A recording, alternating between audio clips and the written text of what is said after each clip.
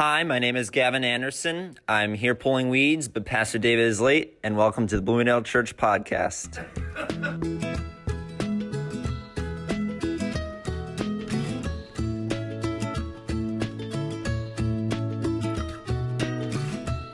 Hello, everyone, and welcome to the Bloomingdale Church Podcast. My name is Max Turman. I am your moderator, and I am joined this week by Esposo de la Pastora, Dan Marcelo. Hola. Associate Pastor Bill Calvin. Yes. And Worship Director Scott Reed. Yes. Bill, Mr. WS himself, will you open in prayer? All right. Lord, I thank you for this day. I thank you that it's sunny outside. It's lifting our spirits. Hallelujah. And I pray for our time here with the podcast that it's really meaningful, that the people who listen say, oh, I'm glad I listened into this. It was worth my while. Thank you, Jesus. Amen. Amen. All right, Scott, do it. All right, we got an interesting one today. Would you rather have the ability to erase memories from your mind or the ability to erase memories from someone else's mind? Do I have to pick one person? It's like, I pick Dan. For the rest of time, I can eliminate Dan's memories. Because I'd take Dan. Erase my memories. What did I do to you? Not all of them, just some of them. Just the ones I don't want you to remember. That's like a really philosophical question. Kinda. I think I'd rather erase other people's memories. I don't know. How deep do we want to get into this? Because, like, God uses everything that happens in our lives. Like, maybe we shouldn't Erase any forcibly memory. forget things. Yeah. I would erase someone else's memories, but only as it pertains to things that I've done, like, dumb. I'm like, oh, I shouldn't have said that. I'll erase their memory of that. It wouldn't help you on the podcast, though, because it's recorded. True. True. But I could erase people's memories of them having listened to me on the podcast. Dan's full-time job, erasing people's memories who hear him speak. That would be an interesting. You could set up quite the business where you're like, You'd be want a to forget really something? good Very like, lucrative. PTSD. What is that counselor. movie? Eternal Sunshine on a Spotless Mind. They do that. Don't know if I've seen that one. Jim or not. I Carrey can't in a very remember. serious role goes and In a serious role. he and this lady, I think they're in love or something. They have their minds erased. They try and erase each other. It's a whole thing. I would go with erasing my own memories simply because I feel like it might open up more space for important things if I can like just forget some unimportant things. I don't know if the science holds up on that, but I understand. I don't know if that's how memory works. I think I would choose erasing other people's memories for the same reason that Dan said. But the thought occurred to me, virtually all of our experience is memory. Mm-hmm. It's just memory, immediately. You could deal with some really unpleasant things if you could just immediately erase your memory of it happening. Like a lot of like discomfort, like Sure. physical discomfort working out. You're just dealing with the Constant very amnesia. slight momentary discomfort, and then you've forgotten it already. There's some interesting possibilities there. I think I would choose other people, but Yeah. that interests me. There's also the side of like if I know I need to do something, but like I'm like, oh, I'll just do like 10% of it, and I do 10%, and then I like make myself forget, so I just keep doing 10% of it. As long as you don't forget that you did it and you're like, oh, what did I have to do again? That's true. You got to be careful. It's a skill, Wow, that just sounds like Alzheimer's disease. but used for good. Oh, okay. I would take erasing my own, but I went to the area of sin. I thought I would like to forget these sinful things. Sure. Yeah. Amen. And just get on with life. It's a good answer. Yeah. Well, let's get into topic of the week. Topic of the week this week is brought to us by Virtual Day Camp once again. Is anyone in your house losing patience with each other or losing patience with COVID-19? Send them to Day Camp, June 22nd through 26th. Herbie the Snail will teach us all to have patience in his unique way. There will be daily singing, stories, skits, and a Zoom meetup. Also, a specially designed box with crafts and surprises. Make sure you invite all your friends. And yes, there will be lots of prizes. Virtual Day Camp, June 22nd through 26th at 9 a.m. on Facebook Live. Visit bloomingdalechurch.org/daycamp to learn more. Herbert the Snail, of course, comes from the 1991 animated film The Music Machine.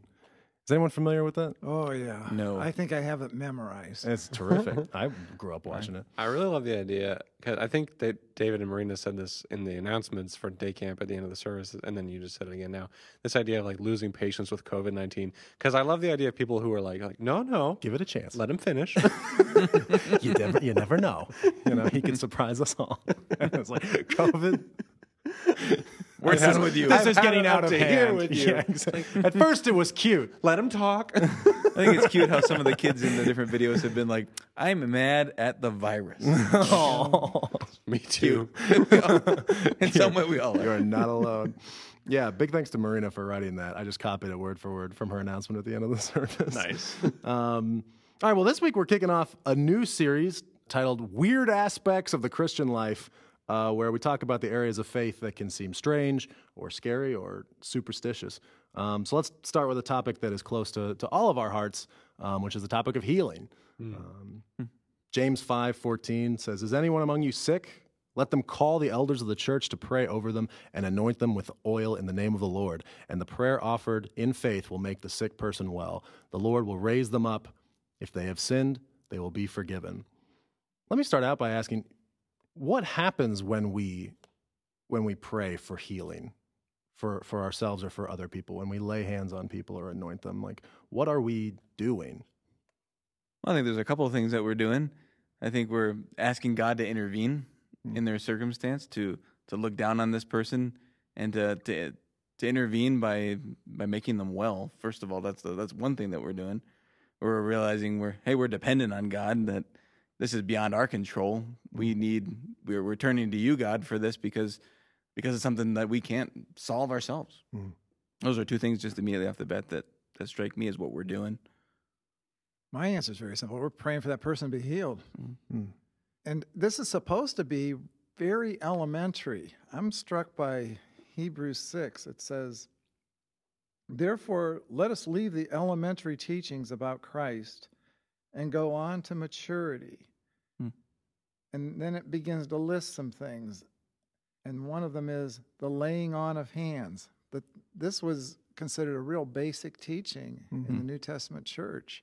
And so at our church, and I think it's not just Bloomingdale Church, but Church of the Big C, you talk about laying on hands and people just look at you blankly like, what are you talking about? And in the eyes of God's word, this is supposed to be one of the very first things you learn. We live in a world where, medicine is kind of at the center of our culture. When you're born in a hospital. When you die, you often die in a hospital. And throughout life, when you have a problem, like the first thing that some parents think of is like, okay, we're going to the ER. What is the relationship between medicine and prayer for healing? When we pray for healing, like, are we asking God to come down and do things without medicine? Are we asking him to do things through medicine? I've never really known how to categorize this idea of laying hands on a sick person and praying for them to be healed. Well, it's interesting that you brought up medicine, because thinking about what Bill just said, how this was sort of an elementary teaching in the church and how we now kind of think of it so differently. I think probably medicine has played a role in that, because 2,000 years ago, you didn't have a lot of recourse when it came to physical maladies. There were physicians. I mean, we know that Luke was a physician. And I think especially like probably the Greeks and maybe the Egyptians, the Chinese or whatever, probably had pretty advanced medicine for their time. But still, there were things that they didn't know how to deal with, just as there are things today that we don't know how to deal with, but there were a lot more. And so it's kind of like, well, you got this issue, we're gonna pray for you, because that's all that we can do. And so I don't think there's anything wrong with medicine, using medicine. That's not what I'm saying at all. I think that God has gifted the world with medicinal knowledge. But I think that the not the advent, but the increase in medical knowledge has potentially brought about just a resultant lack of understanding of biblical healing, because it's not as fundamentally necessary as often. Yeah, you bring up a good point, Scott, talking about there's still things that medicine can't do. I think that's where and healing comes into play. I know I can speak to my own experience when I pray for someone. We've got a man in our church right now that's going through cancer, Mm-hmm. and he's going through chemotherapy. And so when I pray for him, I pray the Lord would come and heal his body completely, fully, eradicate the cancer. But I also know that this chemo treatment is effective. Mm-hmm. So I pray for that also, that God to use that as part of his healing process. My wife is in it's not rare. I mean, there are plenty of situations. I mean, the world is in a situation right now where medical knowledge isn't quite up to snuff. But she's in a situation where she's got this eye condition. I might have mentioned it on the podcast in the past. I can't remember. But it's called keratoconus, and she developed it somewhere in her late teens, early 20s. And it's basically this progressive eye condition where there's a weakness in her eye, and it causes them to kind of not collapse, that's a very dramatic word, but slowly kind of collapse on themselves and grow into more of an oblong sort of cone shape because of it. And right now there's no way to fix it. And she did have a surgery that stopped the progression, but that's the best that we can do right now. There's some stuff on the horizon that that could work, but right now there's nothing. And so when she found out that she had it, one of the things she did was she went to the elders of our church back in Boston, and they anointed her with oil and they prayed for her, because in that case, that was the only recourse. Does God still heal people? Oh, yeah. Absolutely. Yeah, definitely. Without a doubt. Yeah, we see it right at our church. Mm-hmm. I was telling somebody about our prayer teams at church and that we anoint people for healing, and he asked, well, do you see people getting healed? I said, we do, but it's not dramatic like Jesus, where he would say the word and the person went from blindness to sight just in an instant. What we're seeing more of is we pray, and then we keep praying, and maybe 3 months later we get the word that they're better. But we do see the healing. Yeah, my wife's grandfather, he did pass away a year and a half ago.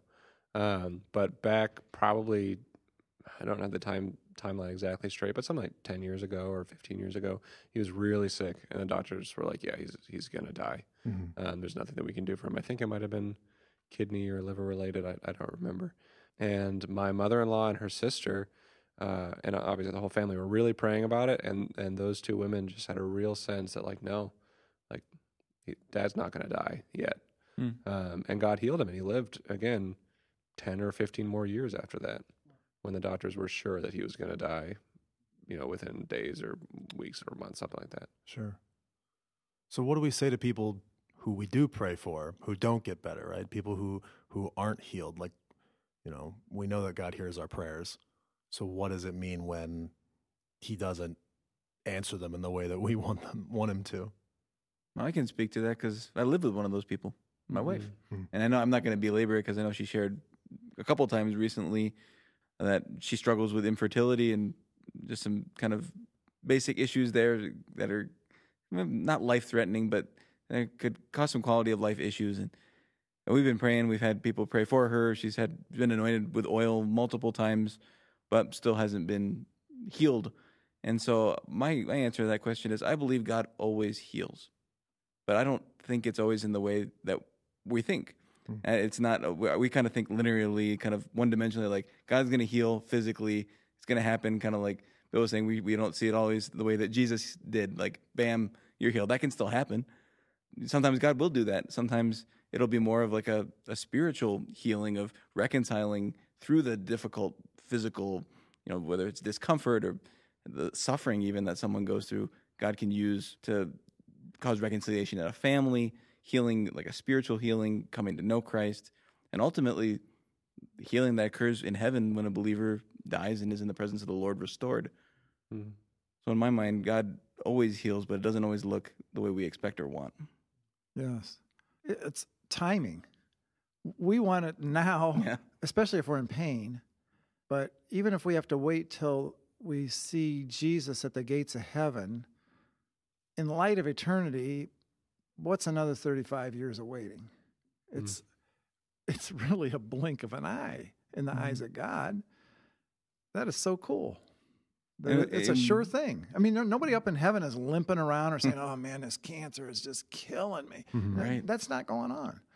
I know healing is a really it's a whole week in Alpha, right? There's a whole week on near the end of God's healing and healings that happen in the Bible and healings that happen in the world in 2020. What has been your experience when it comes to people who are unfamiliar with, or even people who are lifelong churchgoers, when it comes to that week and when it comes to people asking for healing and praying for people? They're all over it. They love it. Even the people who aren't believers, they will lay hands on the sick and pray for healing. It's really something. I think it's because it's so positive. Hey, who wants the person next to him to be suffering? Let's do this. Let's see what God will do. I think maybe the better educated we get in Christianity, the more time we spend on, well, he might not do it this time because, and we're making up all these excuses for God, like he needs excuses. But when you're really new and raw, this just makes perfect sense. Hey, if he's God, this is not a problem. I was thinking about this recently because Ravi Zacharias, the famous Christian apologist, evangelist, just died, I think it was yesterday, at the age of 74. And just a great man, author, just really a defender of the faith. To think, okay, this guy did amazing work. What would have been the problem if he had lived like 10 years longer? Right. Like it would have been great for everyone. Like people would have gotten saved. It would have been awesome. Why did God heal him like before he died? But like I think he died of bone cancer. And so it's got to thinking, and what really popped in my mind was Isaiah 55, that my ways are higher than your ways, my thoughts are higher than your thoughts, says the Lord. So as far as heaven is above the earth, so my thoughts are higher than your thoughts, and my ways are higher than your ways. Like then Bill touched on that, like this idea of God's timing. He knows what he's doing better than we do. In our minds, we think, wow, 10 more years of Ravi Zacharias, man, that would have been a blessing. God says, no, I wanted to bring him home now, and God can do that. So how do we take comfort in that when it's our spouse or when it's our brother or our sister or our friend who God is saying like, yeah, I know you want 10 or 30 or 50 more years with this person, but I think that's a struggle. It's hard. I don't claim to have all the answers on it. I know that my wife had to go in for some medical tests, and the doctor was saying, well, you have a family history of cancer, so we need to check you out and do all these tests. And for me, that really scared me, like to my core. I had never had experienced that like with a spouse before. Only have like one family member that's died, and that was like 20 years ago. And that was my grandpa. But like coming to terms with that and thinking through like, I don't want to do life without my wife. That was just it was just a kind of a week-long process of really grappling with those things. And God finally just gave me a lot of peace about it. I didn't have any answers, but I mean, I don't think you can diminish that it's hard for the person going through that, and it's a challenge. It was easy to over-spiritualize it and be like, well, you're going to be okay, God's with you, but it stings. Yeah. And I think something to keep in mind is that even when we experience healing, death is still inevitable unless Jesus comes back first. The healing that we experience in this world is like the sanctification that we experience in this world. It's a victory that we get to take part in now, but the ultimate victory is not yet. We're never going to be free of sin in this world, even as we experience victories. We're never going to be free of death in this world, even as we experience victories, until Christ comes again and eradicates them entirely. And so I don't know if that's comforting, in the moments when you are dealing with loss or the prospect of loss, but this world is not our home. Healing or no healing, we're all going eventually. Yeah. And as 10 out of 10 people die. Yeah. Well, when Dan was just talking about Ravi Zacharias, and like 10 more years of Ravi Zacharias would have been great. It's like, I'm sure he doesn't feel that way. I know. He's probably like, woohoo, I don't have pain in the presence of the Lord. That's true. Man. As I get older, I notice living longer and longer, it's not all that great. You look at Ravi Zacharias, he's 74. All right. That's actually a pretty good time to die. Because let's say he lived 10 more years. Like, well, he could have still been pretty decent shape till 84. How about 94?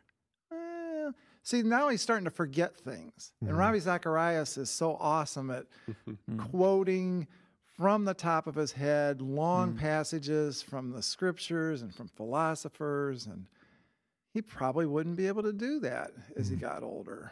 And then it would bother him. He'd be like, oh, I used to know this stuff cold. What's wrong with me? Yeah. That's a lot to live with. It's hard for his wife to watch him deteriorate. I'm thinking of something that happened in our family. When I was a little boy, I got the measles, and so did my sister. I was fine after getting the measles. She started to regress very quickly into mental retardation. She contracted a disease called Heller's disease. And my mom and dad, of course, wondered, what is happening? You know, she can't talk anymore. She can't keep herself from going to the bathroom in her pants anymore. She's just not feeding herself with a fork and a spoon anymore. You know, what is happening to our little girl? So they went to a lot of doctors. And one of the things that happened was my dad decided he was going to fast and pray 3 days a week for 7 weeks in a row. And he's having a real forthright conversation with God, asking him why this is happening. And the Lord spoke to him clearly and said, you dedicated your daughter to me, didn't you? He said, yes. And if I would have called her to be a missionary, you would have been fine with that, wouldn't you? He said, yes. But I've called her to this instead. Why can't you accept it? It goes back to what Dan recited. My ways are not your ways. My thoughts are not your thoughts. My ways are higher than yours. That can we really accept the fact that it's God speaking when he says, I know the plans I have for you. I know the plans. You don't know them. I know the plans I have for you. And then he goes on to say, plans to prosper you and not to harm you. And so we look at something like my sister's situation and we say, oh, that's not harming her. And God isn't flinching. He's saying, no, I still have control of this. I have control of Sherry, and you just going to have to take this by faith. How does that interact with, our understanding that disease is a product of the fall? That God is still in control of something that was never part of the design for the world. How do we grapple with that idea that God is still in control of this thing that is a product of sin? Part of it is we have a tendency, I know I do, it's all about me. So how's this affecting me? And I look at my sister's situation, I think the persons that really affected so deeply were my mom and dad, because now they had to center their whole lives 24 hours a day, every day of the year around Sherry to make sure she didn't harm herself. Because I remember one time we just moved into a new house and there had been a bonfire to burn a bunch of trash, and Sherry wandered off and she sat down in these hot coals and got burned. You think, wow, this is a hard task to watch a child like this. Yeah. Now, all these years later, I look at my mom and dad and I think, these people are awesome. They have been tested by fire themselves. They are just like this unbelievably strong steel, and yet super duper compassionate with everybody around them because of what this did on the inside of them. So that's something beautiful that comes out of something really difficult. And God is sitting on his throne in heaven saying, that's the only way I know how to do this. And I'm God. It's like what we talked about last week, God redeeming mental illness. God can redeem physical illness too. And he can use even you, our listeners, as well. I would encourage you, I know it's hard to watch people go through physical battles, but don't be afraid to reach out and pray for someone for healing. Because it's easy to think, well, what if God doesn't heal them? But the results aren't up to you. The results are in God's hands, but you can be faithful and pray. I know there's a story my dad tells of, he sensed like all of a sudden he was sitting at our house. God told him, drive a mile down the road, go to your neighbor's house who also went to our church, pray for his son to be healed, out of the blue. So dad gets in the car, goes and does it, and the kid gets healed of some kind of brain injury. Hallelujah. And so, like, if he had just said, well, I don't know, where's this thought coming from? I'm just going to go back to doing whatever I was doing. I'm like, what is this? This is crazy. Because he kind of leaned in and listened and obeyed. And it wasn't him that did the healing. He was just the person that God used. Yeah. But that can be a little scary. Like, well, I hear this. Well, who else is going to put that thought in your mind but God to go pray for someone to be healed? Right. It can be a little scary, but the results are in his hands, whether it happens the way you're expecting or not. And encourage you, if you sense that from the Lord, test the Spirit, make sure it's from God, and if it is, obey. Do it. When we were in college, my sophomore year, I think you'll remember this story, Scott. I believe it was a friend of ours on the Glee Club cabinet mentioned an older lady, like, I don't know, 70s or 80s, who had cancer, and it had progressed to like her entire body. She was going to die like in a couple days, and her family lived in a different country. I want to say Ecuador, but I don't know for sure. And they were trying to get here to see her, to say goodbye. And it was going to take like another week or 2 weeks or like maybe a month for them to get in. And so somebody brought that up at the cabinet meeting and said, like, hey, can we pray for this person? Because she's been in the ER, like just waiting to pass away, basically, for the last couple of days. And she's not going to live, but we'd love for her to see her family to say goodbye. And so we prayed and we went around, and I said something like, you know, your will be done. And this guy, Andrew, prayed and he said, God, like, I ask that you would heal her, that you would remove all the cancer from her body, and that you would not let her pass away, and that you would, sustain her, and that you would bring her back to full health, because we know you can do that. And my thought at the time was like, why would you pray that? Like, you're setting God up for failure. And then like the next week he was talking, I was like, oh yeah, she's still alive. They still can't get in. And she lived for another 2 years before she finally passed away. I think it was after we graduated. I think it was when we saw him at the Super Bowl party, at Johnny's Super Bowl party. I asked him about that woman, and he was like, yeah, I think she passed away last year.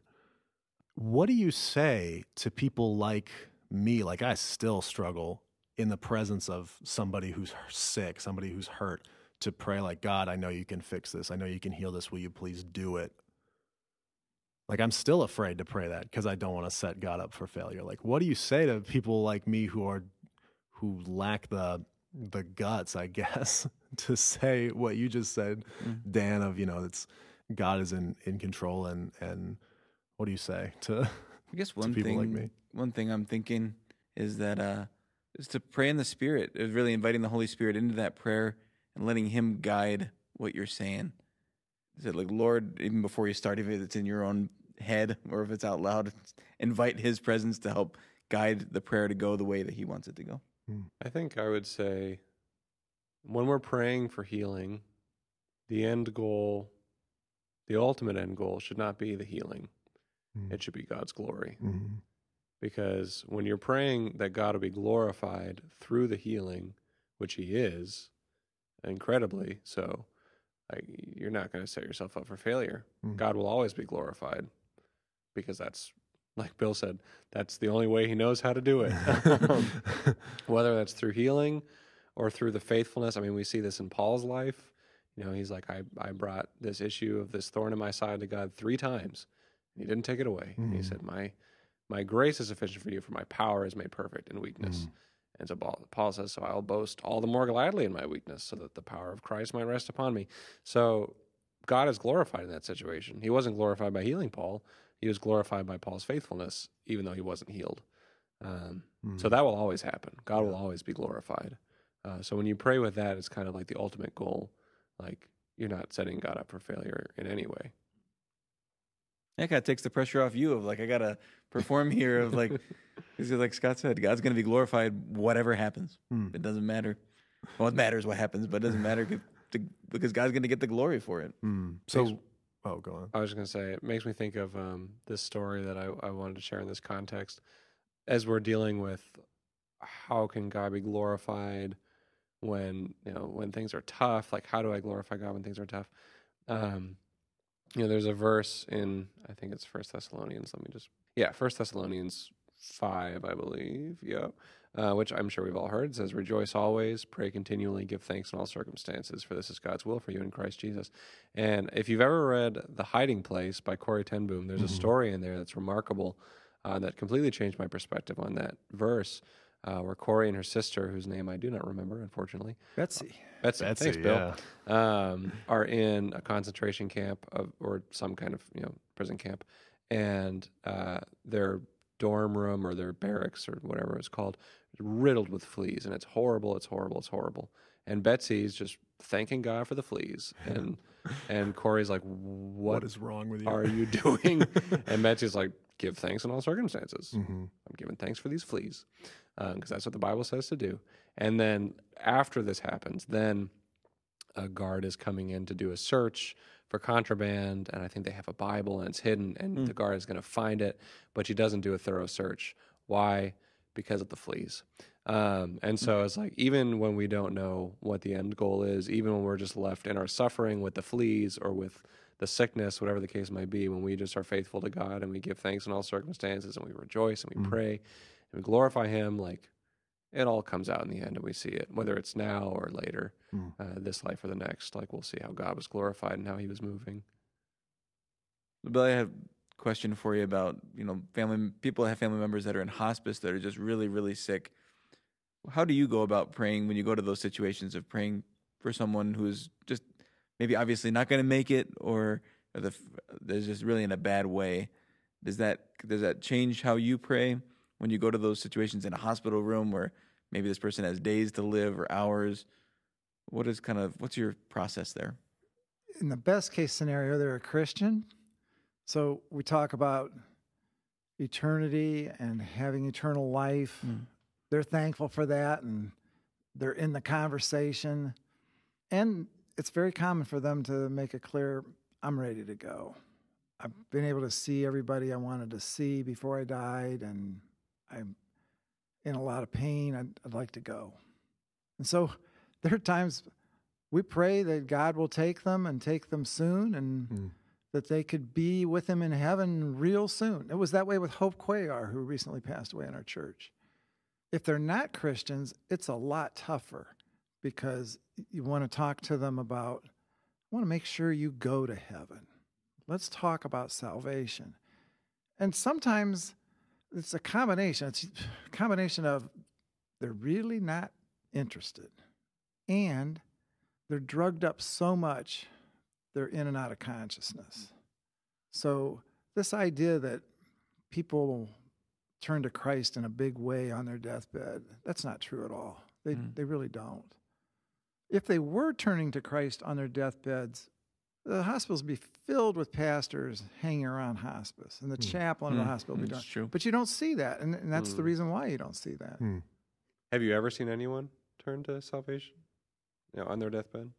The person I can think of is Archie Pavoni. This is Lou Pavoni's father. He was truly an antagonist about Jesus Christ and Christianity, and Lou couldn't get anywhere with him for years and years. I mean, probably for like 40 years, Lou got nowhere with him. And then Archie was dying, and Lou visited him again, and he knew, oh boy, here we go again. This is going to probably be met with a lot of cursing.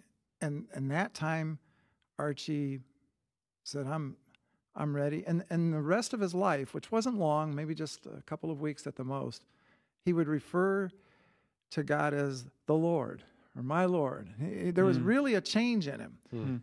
And what Lou points to is that thief on the cross. His father was the same person. He waited to the very end, but he finally did give himself to Christ. And honestly, that gives all of us hope that, okay, good.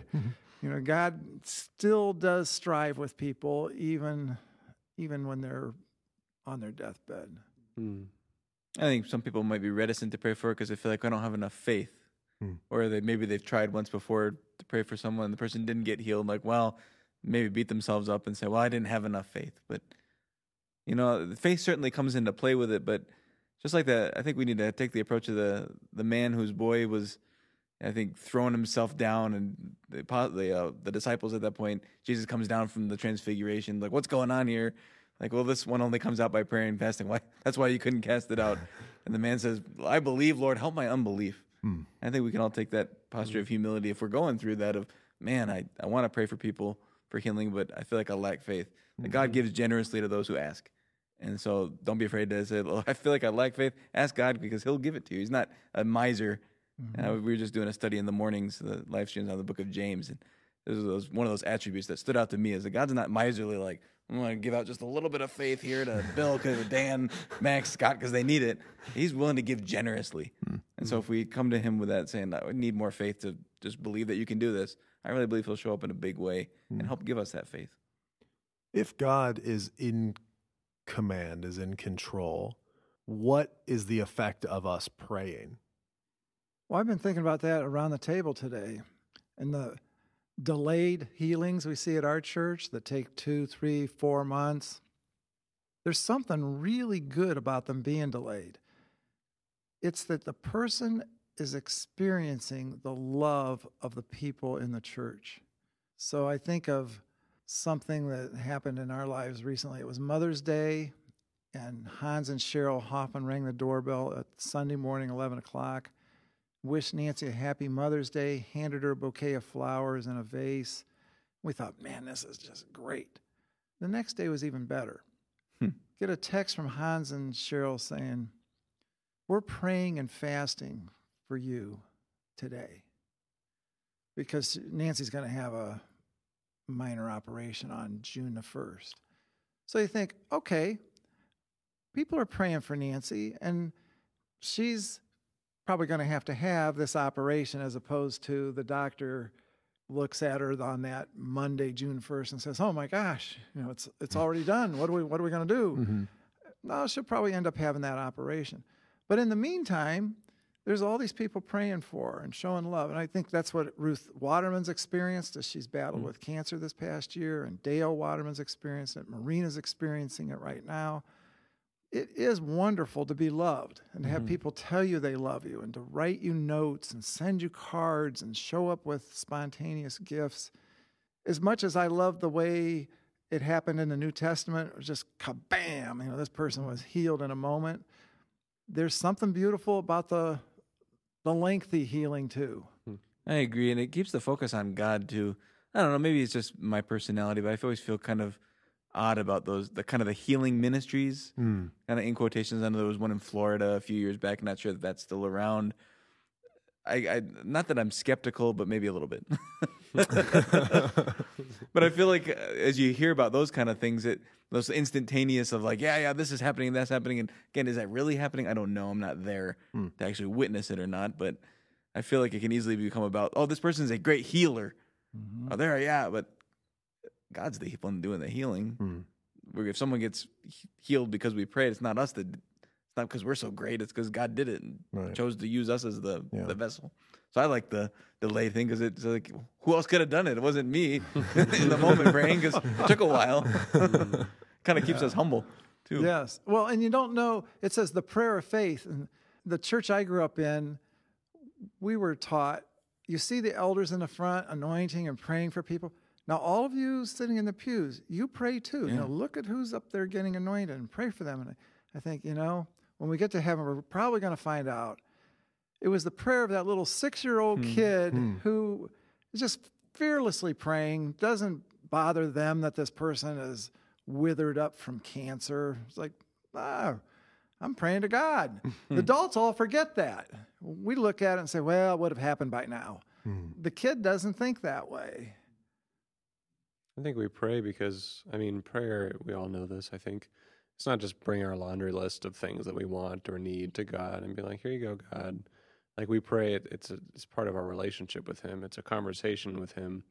We're instructed to come to God like little children. And like, when you think about a child, like asking their dad for something, their dad might not give it to them, or he might give it to them, or he might have already been planning to give it to them. That child's not going to a rich stranger and be like, hey, can I have this thing? Because it's not about the thing. It's not about the request. It's about the relationship. Well, I think it's a whole nother podcast talk about prayer. And does God need us to pray? I know, What is the deal with that? Is Jesus really a zombie? listeners, if you'd like to be part of the show, you can send questions, would you rathers, and trivia quizzes to podcast@bloomingdalechurch.org.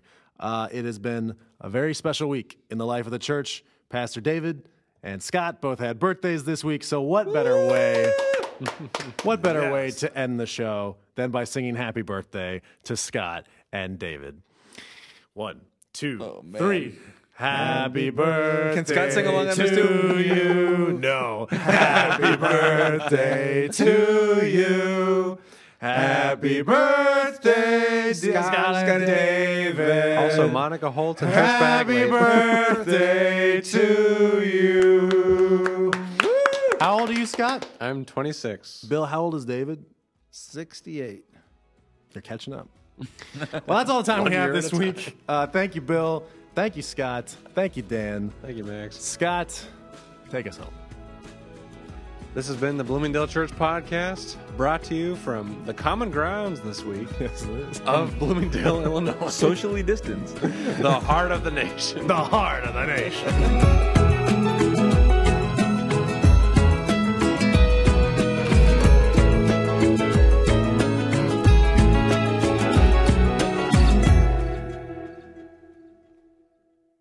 At first, it felt really weird to not be at church. And now it feels weird to come in and like be in a space like this I haven't been in a while. Like, whoa. Yeah. It was really weird to me, even just today walking in. I was like, it's hard to imagine like using this space again. Yeah, for normal stuff. Yeah. Well, I want to eat. Is that related to the building, or is that just in general? We got time. I don't. What are you doing? I have to set up Hold on, the let me worship do the intro real quick. Hello, everyone, and welcome to the Bloomingdale Church Podcast, episode 14.5. My name is Max Turman. I'm your moderator, and I am joined this week by special guest Scott Anderson Cooper Reed. Hello, everyone. I'm so happy to be here.